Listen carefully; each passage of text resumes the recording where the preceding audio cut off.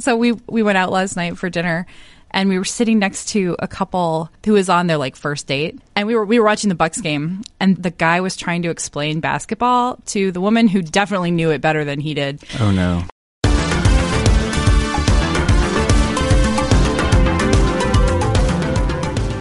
Hey there, welcome to Hot Takedown, a sports podcast from 538. This is a show where the hot takes of the sports world meet the numbers that prove them right or tear them down.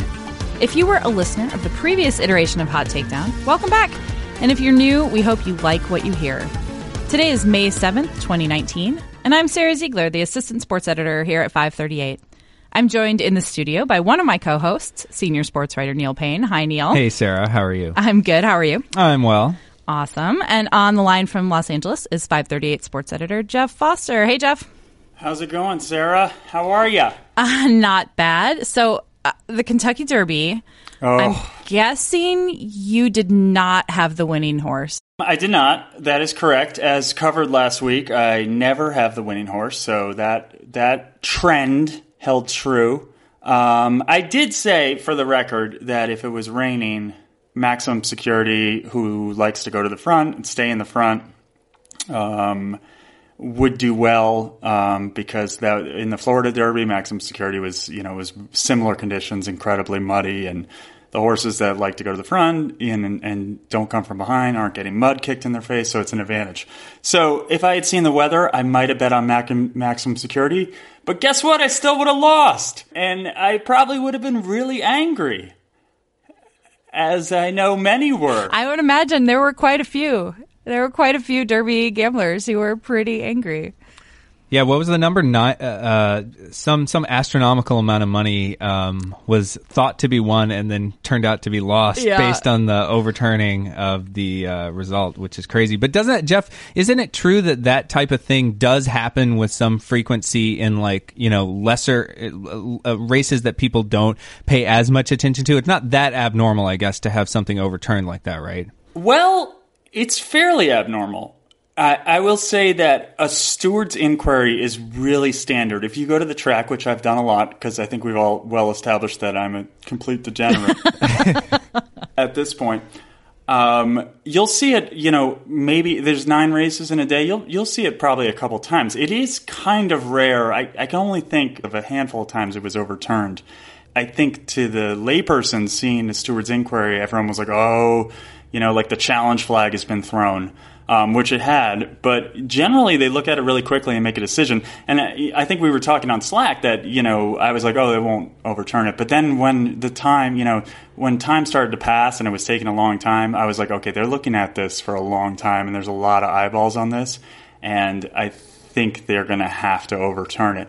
And ironically, I think they could have just quickly looked at it and been like, it's fine, nothing to see here, and we'd have a strong favorite winning the Kentucky Derby with a chance of another Triple Crown. Everyone's happy. Instead, a sport that was not doing well to begin with just had probably its low moment, I think, in the last, probably since Barbaro or something terrible else happened in that sport. I love it when a sport comes on that people don't really know very well, and then something controversial happens, and then there are a million experts all over who are like, so many takes. He clearly changed lanes. Well, he didn't impede that horse. All of these takes that were like, you knew nothing about this 2 minutes ago. It was amazing. That's me with soccer every World Cup summer.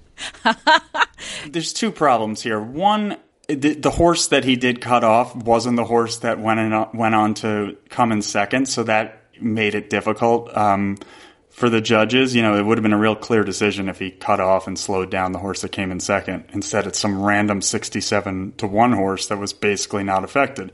So that's problematic. The second thing, and this is long term, they have to change the size of that field. It is really strange if you don't watch much horse racing to have that many horses, especially in those conditions.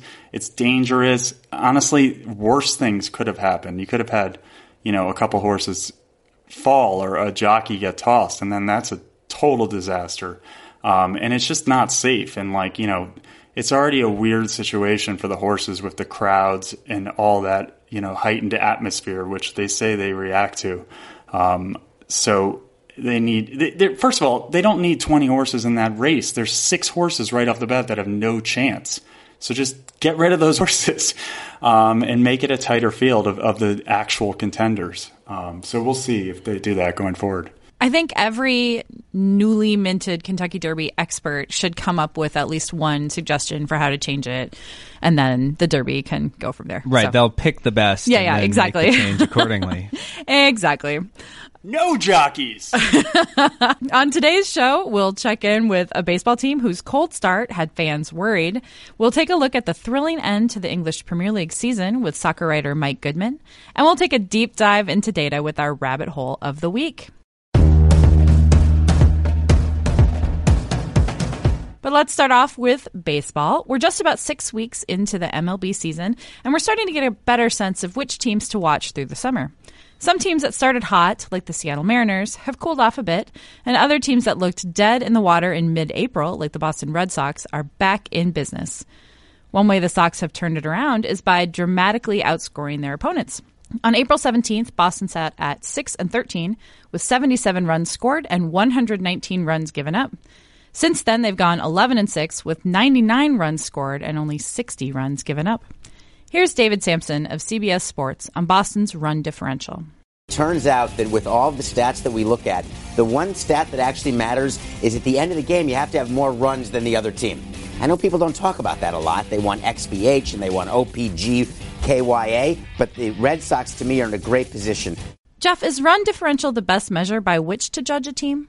I mean, I think it's a better measure than wins and losses. I mean, we know that. I mean, if it was up to the quants in the sports world, we just would ignore wins and losses altogether. We would have no results. I think, obviously, it's a more predictive statistic than wins and losses where fluky things can happen. That being said, there's a lot of things that factor into run differential. I mean, it really is, like a composite of many stats going on. I mean, what are the stats that are making you score runs and prevent runs? So you can obviously drill down farther in that. But generally, it correlates strong. I think there's like a couple notable examples in recent history. In 2007, the Arizona Diamondbacks had a negative 20 run differential and still won the NL West, which is remarkable.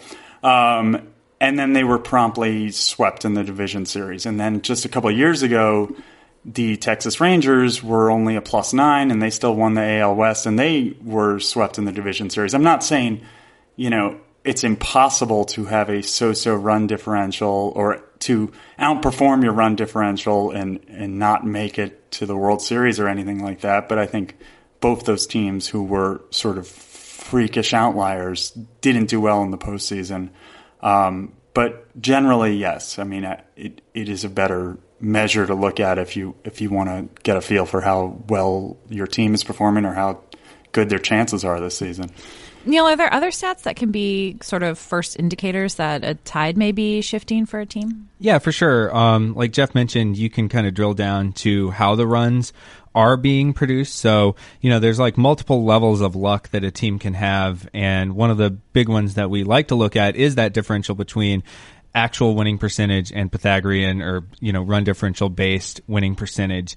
And that generally comes from basically when you win, it's by, small margins. And as we know, a team's record in one-run games can be very fluky sometimes and more the product of luck than their actual talent. And then when you lose, it would be, by a larger margin, and that could make your run differential look worse than your actual record.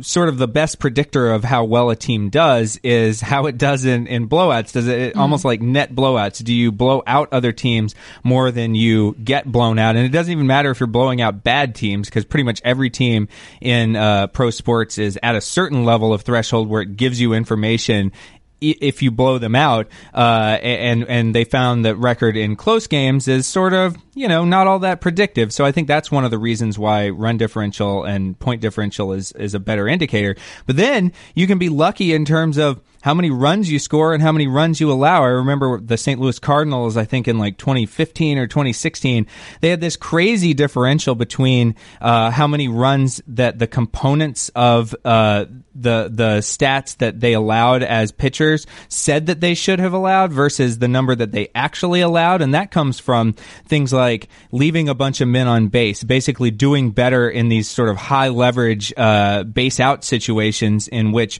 runs could score. But if you strand them, then you'll look better in the Pythagorean than the underlying metrics say that you should, because you're giving up fewer runs than you should.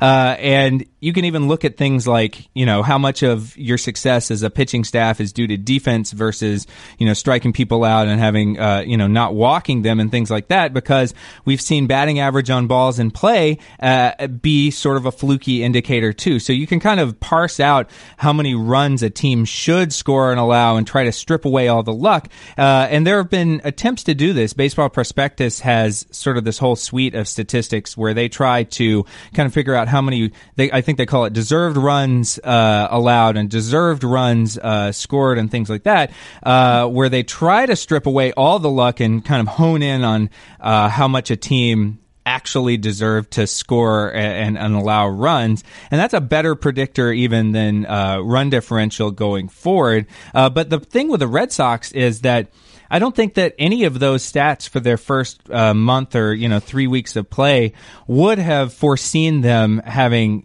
this dramatic turnaround. The only thing that would have foreseen that, and I think it's actually the most important thing of all early in a season, is that you look at who's on the team and the track record of the team. This is a team that won 108 games last year and deserved most of that in terms of their run differential.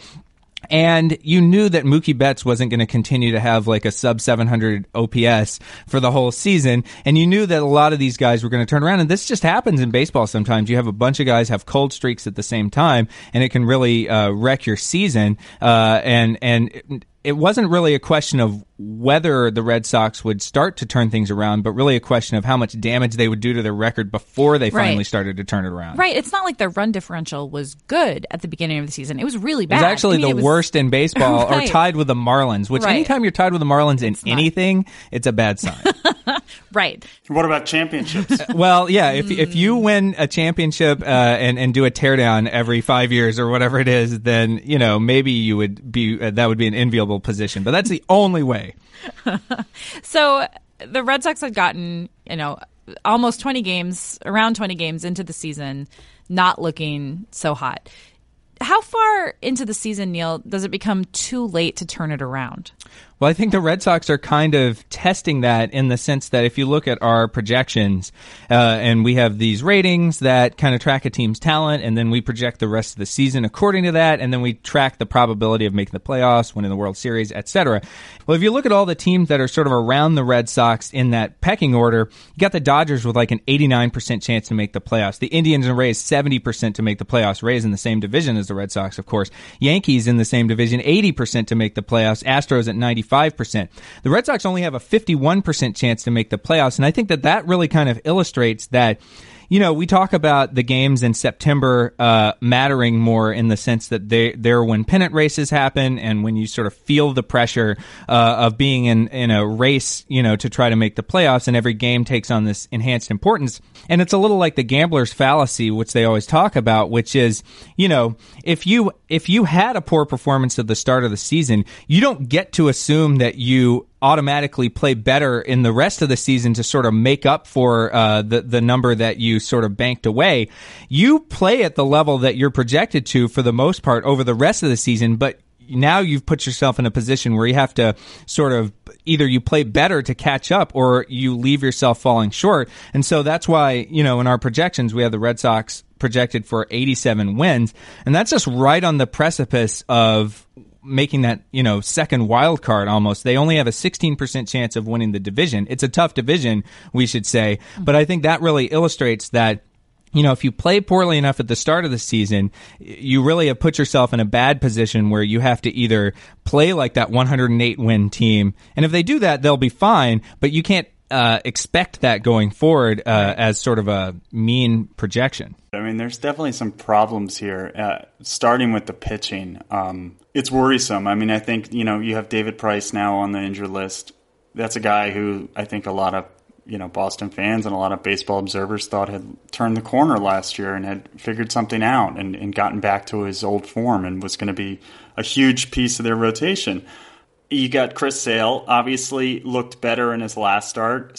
Velocity was way down to start the year, which was hugely troublesome. I think he's going to be fine. But here's the thing. Chris Sale's problem in his career traditionally has been how he does at the end of the year. I mean, his numbers for August and September and October are not good. That's generally when he's at his weakest. So you really need, when you're having good Chris Sale, you need him to really be strong. And traditionally, like May, June, July, this is when he's basically unhittable. So they need that version of that pitcher not only now, but also at the end of the year too, which, hopefully there is in October for them. Rick Porcello struggling, obviously, looks really bad. Eduardo Rodriguez also not looking great. Evaldi's hurt. Here's the other thing about the Red Sox, though. There was a great missed opportunity here. I mean, the Yankees have been playing with essentially like half their lineup being AAA replacement players. I mean, every time I watch a Yankees game, I don't know half the guys on the Yankees. I mean, that is not a good sign. I mean, they have so many injuries. With Stanton out and Judge out and everyone who's injured for that. Severino, obviously, is still up in the air what his status is. Those are their best players, and yet they're right there pretty much in the stand. What are they separated? Just 4 games ahead of the Red Sox still with a plus 40 run differential? They're going to get a lot better when these guys start coming back from injuries. So I think this could have been an opportunity maybe to pull ahead of the Yankees. But I guess, Jeff, you could flip that around from the perspective of a team like the Yankees or the Rays and say, we should be burying the Red Sox right now, and the fact that they're only 6 games off the lead in the division despite this horrible start is actually kind of encouraging for the Red Sox, because I think if the Yankees, like you mentioned, hadn't been as injured, they would have really had a chance to sort of pad a huge lead in the division. But because they happen to be off to, sort of a not as good of a start as they would be capable of at full strength, they missed an opportunity, too, to just completely end the conversation of the Red Sox ever being able to kind of storm back. And now we're starting to see, like, hey, those odds are not as bad as they were by any means, a week ago, 2 weeks ago. And it wouldn't be shocking if the Red Sox did play their way back into it. And I think that wouldn't have been possible if, the Yankees hadn't had as many injuries and sort of also gotten off to sort of not as bad of a start, but sort of a 500-ish start at the beginning and sort of up and down. The Red Sox have actually had a really easy schedule so far. The Yankees and Rays have had pretty easy schedules too. Boston's schedule has ranked 23rd according to ESPN's Relative Power Index. So that's part of it too. They had a chance to feast on some of these crappier teams and didn't do so. Before we move on, let's get a word from this week's sponsor, 1-800-Flowers. This Mother's Day, don't settle for anything less than the biggest and brightest bouquets from 1-800-Flowers.com. 1-800-Flowers has amazing offers on beautiful Mother's Day bouquets and arrangements, starting at just $29.99. With a huge selection of sweets, treats, and bouquets, 1-800-Flowers has everything you need for Mother's Day. Arrangements start at $29.99, but you have to order today. Make sure you lock in this offer. It's only good while supplies last. After you've chosen your gorgeous bouquet or arrangement, simply pick your delivery date and let 1-800-Flowers handle the rest. To order beautiful and vibrant Mother's Day bouquets starting at $29.99, go to 1-800-Flowers.com, click the radio icon, and enter code TAKEDOWN. Order today and save at 1-800-Flowers.com, code TAKEDOWN.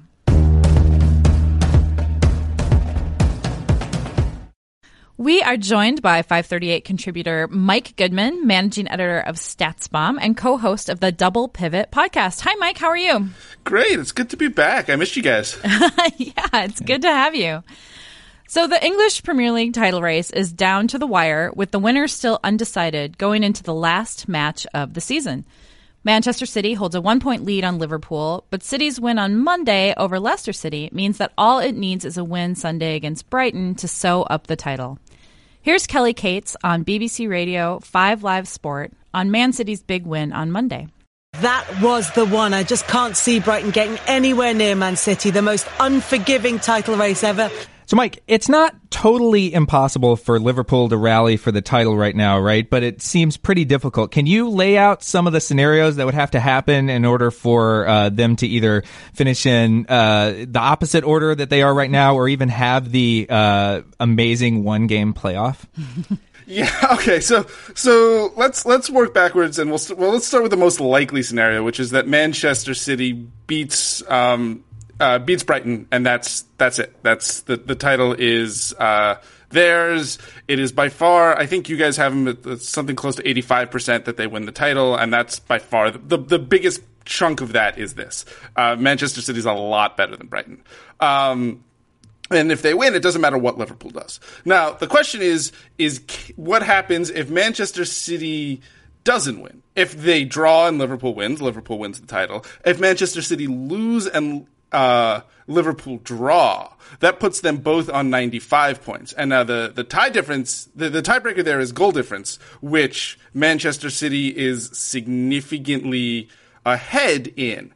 But what could, in theory, happen is Manchester City lose 4-0. Seems likely. Liverpool and Wolverhampton draw 4-4. Also seems likely. And if that is the case, then City and Liverpool would both be tied on points, tied on goal difference, and tied on goals scored, which is the entirety of the tie-breaking mechanism. And at that point, there would be a one-game playoff on neutral territory. So if you are on Team Chaos, as Paul Carr likes to say, then that's what you're rooting for. So Liverpool also has the added pressure of facing Barcelona in the second leg of the Champions League semifinal. Man City, meanwhile, lost in the quarterfinals and hasn't had to play those extra matches the past 2 weeks. Is there a benefit there for Man City to actually having lost in the Champions League? Probably a little bit. It is hard often to tease out the exact sort of impact of the extra games that are being played. I think by the time you get to the end of the season, it's not necessarily the individual matches, but sort of the added wear and tear on your legs. And City's had a lot of that, right? They won the League Cup, the first domestic cup in England. They are in the finals of the FA Cup, the second domestic cup in England. Chronologically speaking, FA Cup is the first in everybody's hearts. But so they have a ton of miles on their legs as well. So I'm not sure that it's necessarily simply that Manchester City have had 2 less games to play at this stretch of the season, which means they come out ahead now. But certainly Liverpool is juggling lineups in a way over the last 3 weeks. And now they've had some significant injuries. With both Mo Salah and Roberto Firmino going down, which are like 2/3 of their kind of irreplaceable front three, that it has an effect. Who has more of an effect, I think, is kind of an open question. Do teams sort of have to choose which competitions to care about more when they're happening simultaneously like this? Yes, often, although, again, that is the kind of circumstance that having a lot of resources can mitigate against. So if we look elsewhere in the Premier League, Tottenham, who have look like they're going to finish 4th and qualify for the Champions League, are also in the semifinals, right? They're also in the semifinals of the Champions League, and that has stretched their resources very, very thin. And they've really have had to sort of manage their lineup. When you're Manchester City and you have all the money in the world and you spend all the money in the world, part of what you're spending money on is depth so that you can rotate players and not see a drop in performance. Liverpool is a little bit more in the middle. Especially in attack, they have 3 such special attackers that have such chemistry in Salah, Firmino, and Sadio Mane that it does seem to me that it takes a toll, and when they decide to rest those players is sort of indicative of where they are focusing and where they are not. Is that kind of unfair to teams that do really well in both competitions, that they do have to kind of make those decisions? It sounds like it's almost more unfair to teams that sort of have fewer resources, and another way in which sort of the income inequality of European soccer sort of shows itself when you have some teams have the depth to be able to juggle these things at the same time versus other teams that might not be as equipped to do it. I I think that that's true, but the flip side of that coin is that it is generally the teams with more resources that are going deep in many competitions at the same time. So it can act as kind of a check on them, right? So Chelsea, Tottenham, and Arsenal, 3, 4, 5 in the league, all have had deep European runs.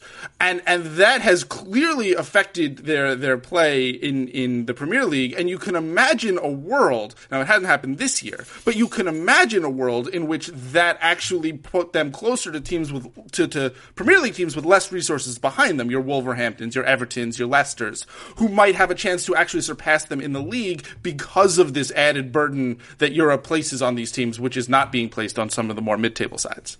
So one more question is, which would be more meaningful for a team like Liverpool to win? You know, they haven't won the EPL in a long time. Ever, since it's become the Premier League, yeah. Is that sort of like obviously the one that would be most meaningful? Maybe it is just automatically they have a much more greater chance of winning the EPL as well. Yeah, I think that's the case. I think for a club like Manchester City, you don't get to choose, right? You have so many resources, and your goal is to win everything. And when you set out at the beginning of the season, your goal is to win four trophies, basically, every competition you can. It's trickier with something like Liverpool. And I think bottom line is whatever you can win, Champions League versus Premier League, that's super meaningful, and it is fairly unlikely that you see a situation like this year where Liverpool are really in it for both, although unlikely to win either. Yeah, that's kind of depressing to come so close to both and probably, according to our model and the various ones out there, fall short of both. This Liverpool side is historically great. If Manchester City and Liverpool win this weekend, which is, again, the most likely scenario, Liverpool will have accrued the third most points in Premier League history. The only two teams that will have ever scored more than the 97 points Liverpool would have are Manchester City this year and Manchester City last year. And at some point you sort of shrug your shoulders and throw up your hands and like, what more can we do? But that is the state that Liverpool are in. Yeah, Liverpool only lost one time in the EPL all season, and Man City actually has lost 4 times. Both teams are just sort of head and shoulders above all of the rest in the table. What do the stats say about those two teams? Is it sort of unfair, also, speaking of unfair situations, that a team that only lost one time during the season would actually not win the championship because of the number of times that they draw? I mean, I think that is fair. I think, you know, winning is 3 points and drawing is 1 point, and the points are allocated that way for a reason. And I think it is a fair representation to say that Manchester City has been the better team this season. Not by a lot, but, the underlying numbers, their expected goals numbers, show that Manchester City's attack, which has scored 91 goals, is roughly in line with what expected goals suggest they should have scored. Whereas Liverpool, they've scored 87 goals, and like the public-facing expected goals numbers have them around 78, which is, I mean, it's not a huge dislocation, but it's pretty big. And then on the defensive side of the ball, City have allowed 22 goals, and expected goals says they quote unquote should have allowed 25, and Liverpool have also allowed 22, and they're at 28 expected goals allowed. So sort of on both sides of the ball, what you're seeing is Liverpool is performing somewhat better than their expected goals might predict, right? You might look at this as sort of like a 90th percentile season for them, given how they've played. Whereas City are much closer to sort of being in line with their underlying numbers, and you look at that and say, yeah, Manchester City probably are the better team, but Liverpool are unlucky in their way to be historically great, but stuck in a season with City. So the other interesting thing about the Premier League, beyond the battle to win it, has been the battle to stay in the top 4 and qualify for Champions League next year. Down the stretch here, it has sort of seemed like no one has really wanted to finish 3rd and 4th. Yeah, it's been really rough. So it's 4 teams. It's Chelsea, it's Spurs, it's Arsenal, and it's Manchester United. And all 4 of them have, for various reasons, struggled mightily down the stretch. It looks, going into the final day, that barring something incredibly strange, it will be Chelsea in 3rd and Tottenham in 4th. Arsenal could, in theory, make up the 3-point gap and a very large goal difference gap. to both tie Tottenham with 70 points and then overcome, I think, what is an 8-goal differential difference. It's not impossible, but it's pretty impossible. If there's any team that could fall, I think Tottenham is the team that could do it. So I'm very excited to see how this weekend plays.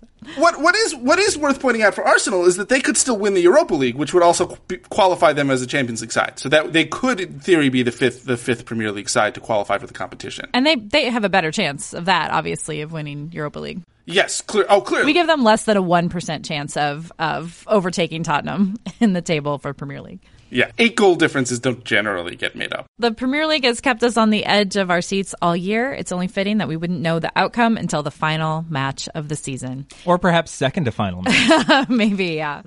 Thank you so much for joining us, Mike. All right, guys. I'll talk to you soon. Let's move on to our rabbit hole of the week. At 538, we often find ourselves falling down various rabbit holes of data. Some lead to stories, but some don't. We end each week's show with one of these descents, the hot takedown rabbit hole of the week. Let's start off with Jeff. So I wanted to look at one of the best parts of NHL hockey, which is absurd animal de facto non-official mascots. If you've been paying attention to the NHL this year, the Carolina Hurricanes are really the surprise team, and a lot of this is being attributed to Hamilton the pig, which is their celebrity mascot. It's a pig. Celebrity. It's their good luck charm.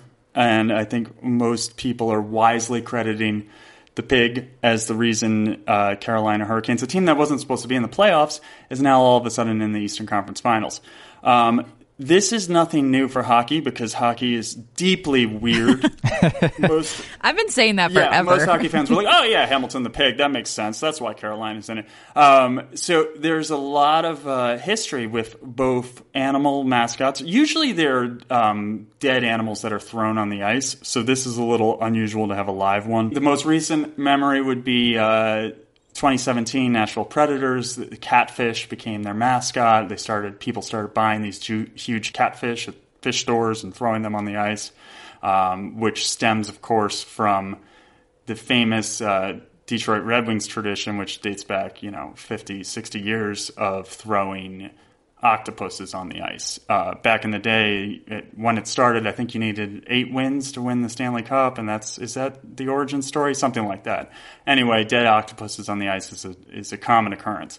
And then, of course, how can I forget the rubber rats of the Florida Panthers in 1996? Scott Mellenby, who was one of the players on that Panther team, had killed a rat with his stick in the locker room. It became sort of the mascot, and every time they won or every time they scored, they would throw rubber rats on the ice. They went all the way to the Stanley Cup Finals. They eventually lost to the Avalanche, but obviously the rat was a big part of that. So I asked my friend Neil here to see which one of these good luck animals, and we opened it up to other sports because baseball does this too, and there's been some other ones.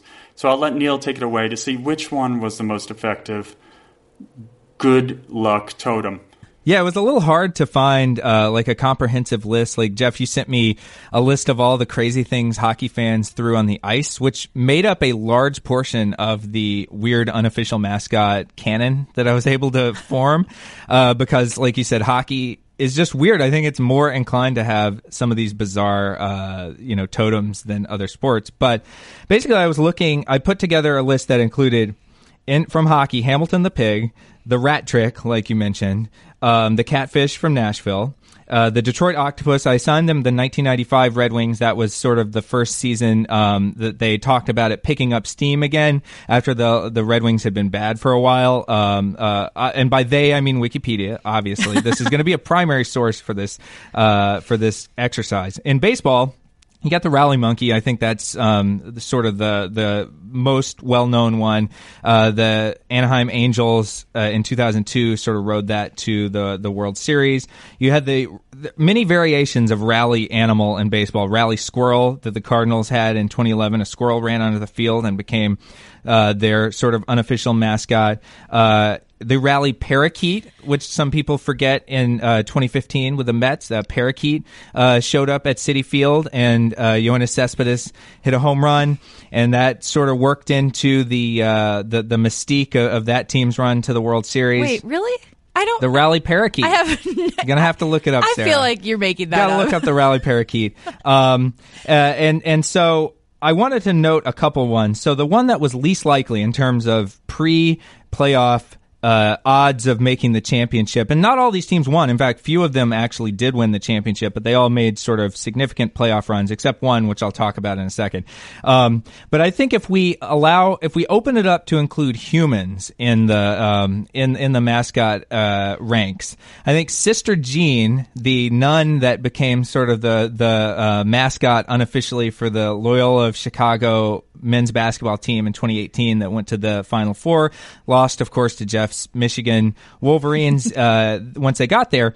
But that team only had a 0.2% chance of winning the NCAA championship and ranked 41st in Ken Pomeroy's ratings going into the tournament. That's the least likely that I was able to find in all the ones that I rattled off. The second least likely was the Rally Parakeet. The Mets, based on their simple rating system at Sports Reference, only had a 0.9% chance of winning the World Series going into the playoffs.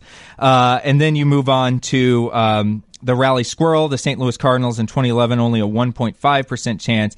The Rat for the Florida Panthers in 96, 2% chance, and so forth. Hamilton the Pig, even though Carolina was only the 13th best team according to SRS during the regular season, they had a 2.9% chance of winning the Stanley Cup because hockey is also, in addition to having exceedingly weird unofficial mascots, it's also the most random of these sports that we're looking at. So even 13th ranked teams have, a decent probability. But I wanted to talk about an unofficial or kind of quasi-official mascot for a team that didn't make the playoffs, because I think this is great just in terms of people knowing about it, because it's so ridiculous. It was for the 1984 San Francisco Giants. They're a very bad team, and they decided to sort of lean into that, and they created an anti-mascot. And they had what was called the Crazy Crab. He was played by an actor named Wayne Doba, and it was sort of meant to satirize the mascot craze. So fans were encouraged to boo the mascot and sort of hate on the mascot. In fact, Frank Robinson appeared in a commercial in which he had to be restrained from attacking the mascot. And it sort of worked too well because the 1984 Giants were terrible. They won only 66 games. Fans didn't really come out, but those who did show up would throw things at the Crazy Crab, including beer bottles and batteries. And they modified his suit and put in a fiberglass shell for extra protection for the actor. Oh, my God. And so eventually 2 players on the San Diego Padres actually attacked the Crazy Crab, and Doba injured himself and had to sue the Padres for it. One of those players that attacked the Crazy Crab, ironically, would be future Giants manager Bruce Bochy. I don't understand. And they retired the Crazy Crab at the end of the season after they did not make the playoffs. So that is the sort of the most ineffective mascot totem. And if you look up a picture of the Crazy Crab, I think it's fair that even though the team sort of condoned this, to include it among unofficial mascots, because it looks like absolutely no effort was put into designing and making this this costume for this mascot. So the Crazy Crab, least effective animal totem. Sister Jean among the human division, most effective. And if we go among the animal division, it would be the Rally Parakeet or the Rally Squirrel or the Rat. Okay, I have a couple comments. There was a lot to unpack there. First of all, the human division, Sister Jean is the only person or only thing Correct. in the human division. That I was able to find. But the move, if you're the Padres, is to embrace the crab. Why are you getting in on the anti-crab fun? I mean, you're supposed to be the opposite. You're the opponent. You're aligned with the crab. It doesn't make sense. Is it possible that the Crazy Crab situation was not super well thought out? I don't know. Just spitballing here. I can't imagine. I feel like they gamed this out. Wow. Okay. I think we've all learned a lot today. That will do it for this week's show. Thanks so much for joining us. Listeners, we'll be back in your feed next Tuesday. This is still a new podcast, so if you like what you heard, please subscribe. Be sure to review and rate the show. Also, it really does help others discover us. You can also email us at podcast@538.com to let us know what you think of the program. Our podcast producer is Grace Lynch. Tony Chow is in the control room. Our podcast commissioner is Chad Matlin. Thanks again to Mike Goodman for joining us this week. For Neil and Jeff, I'm Sarah. Thanks for listening, and talk to you next time.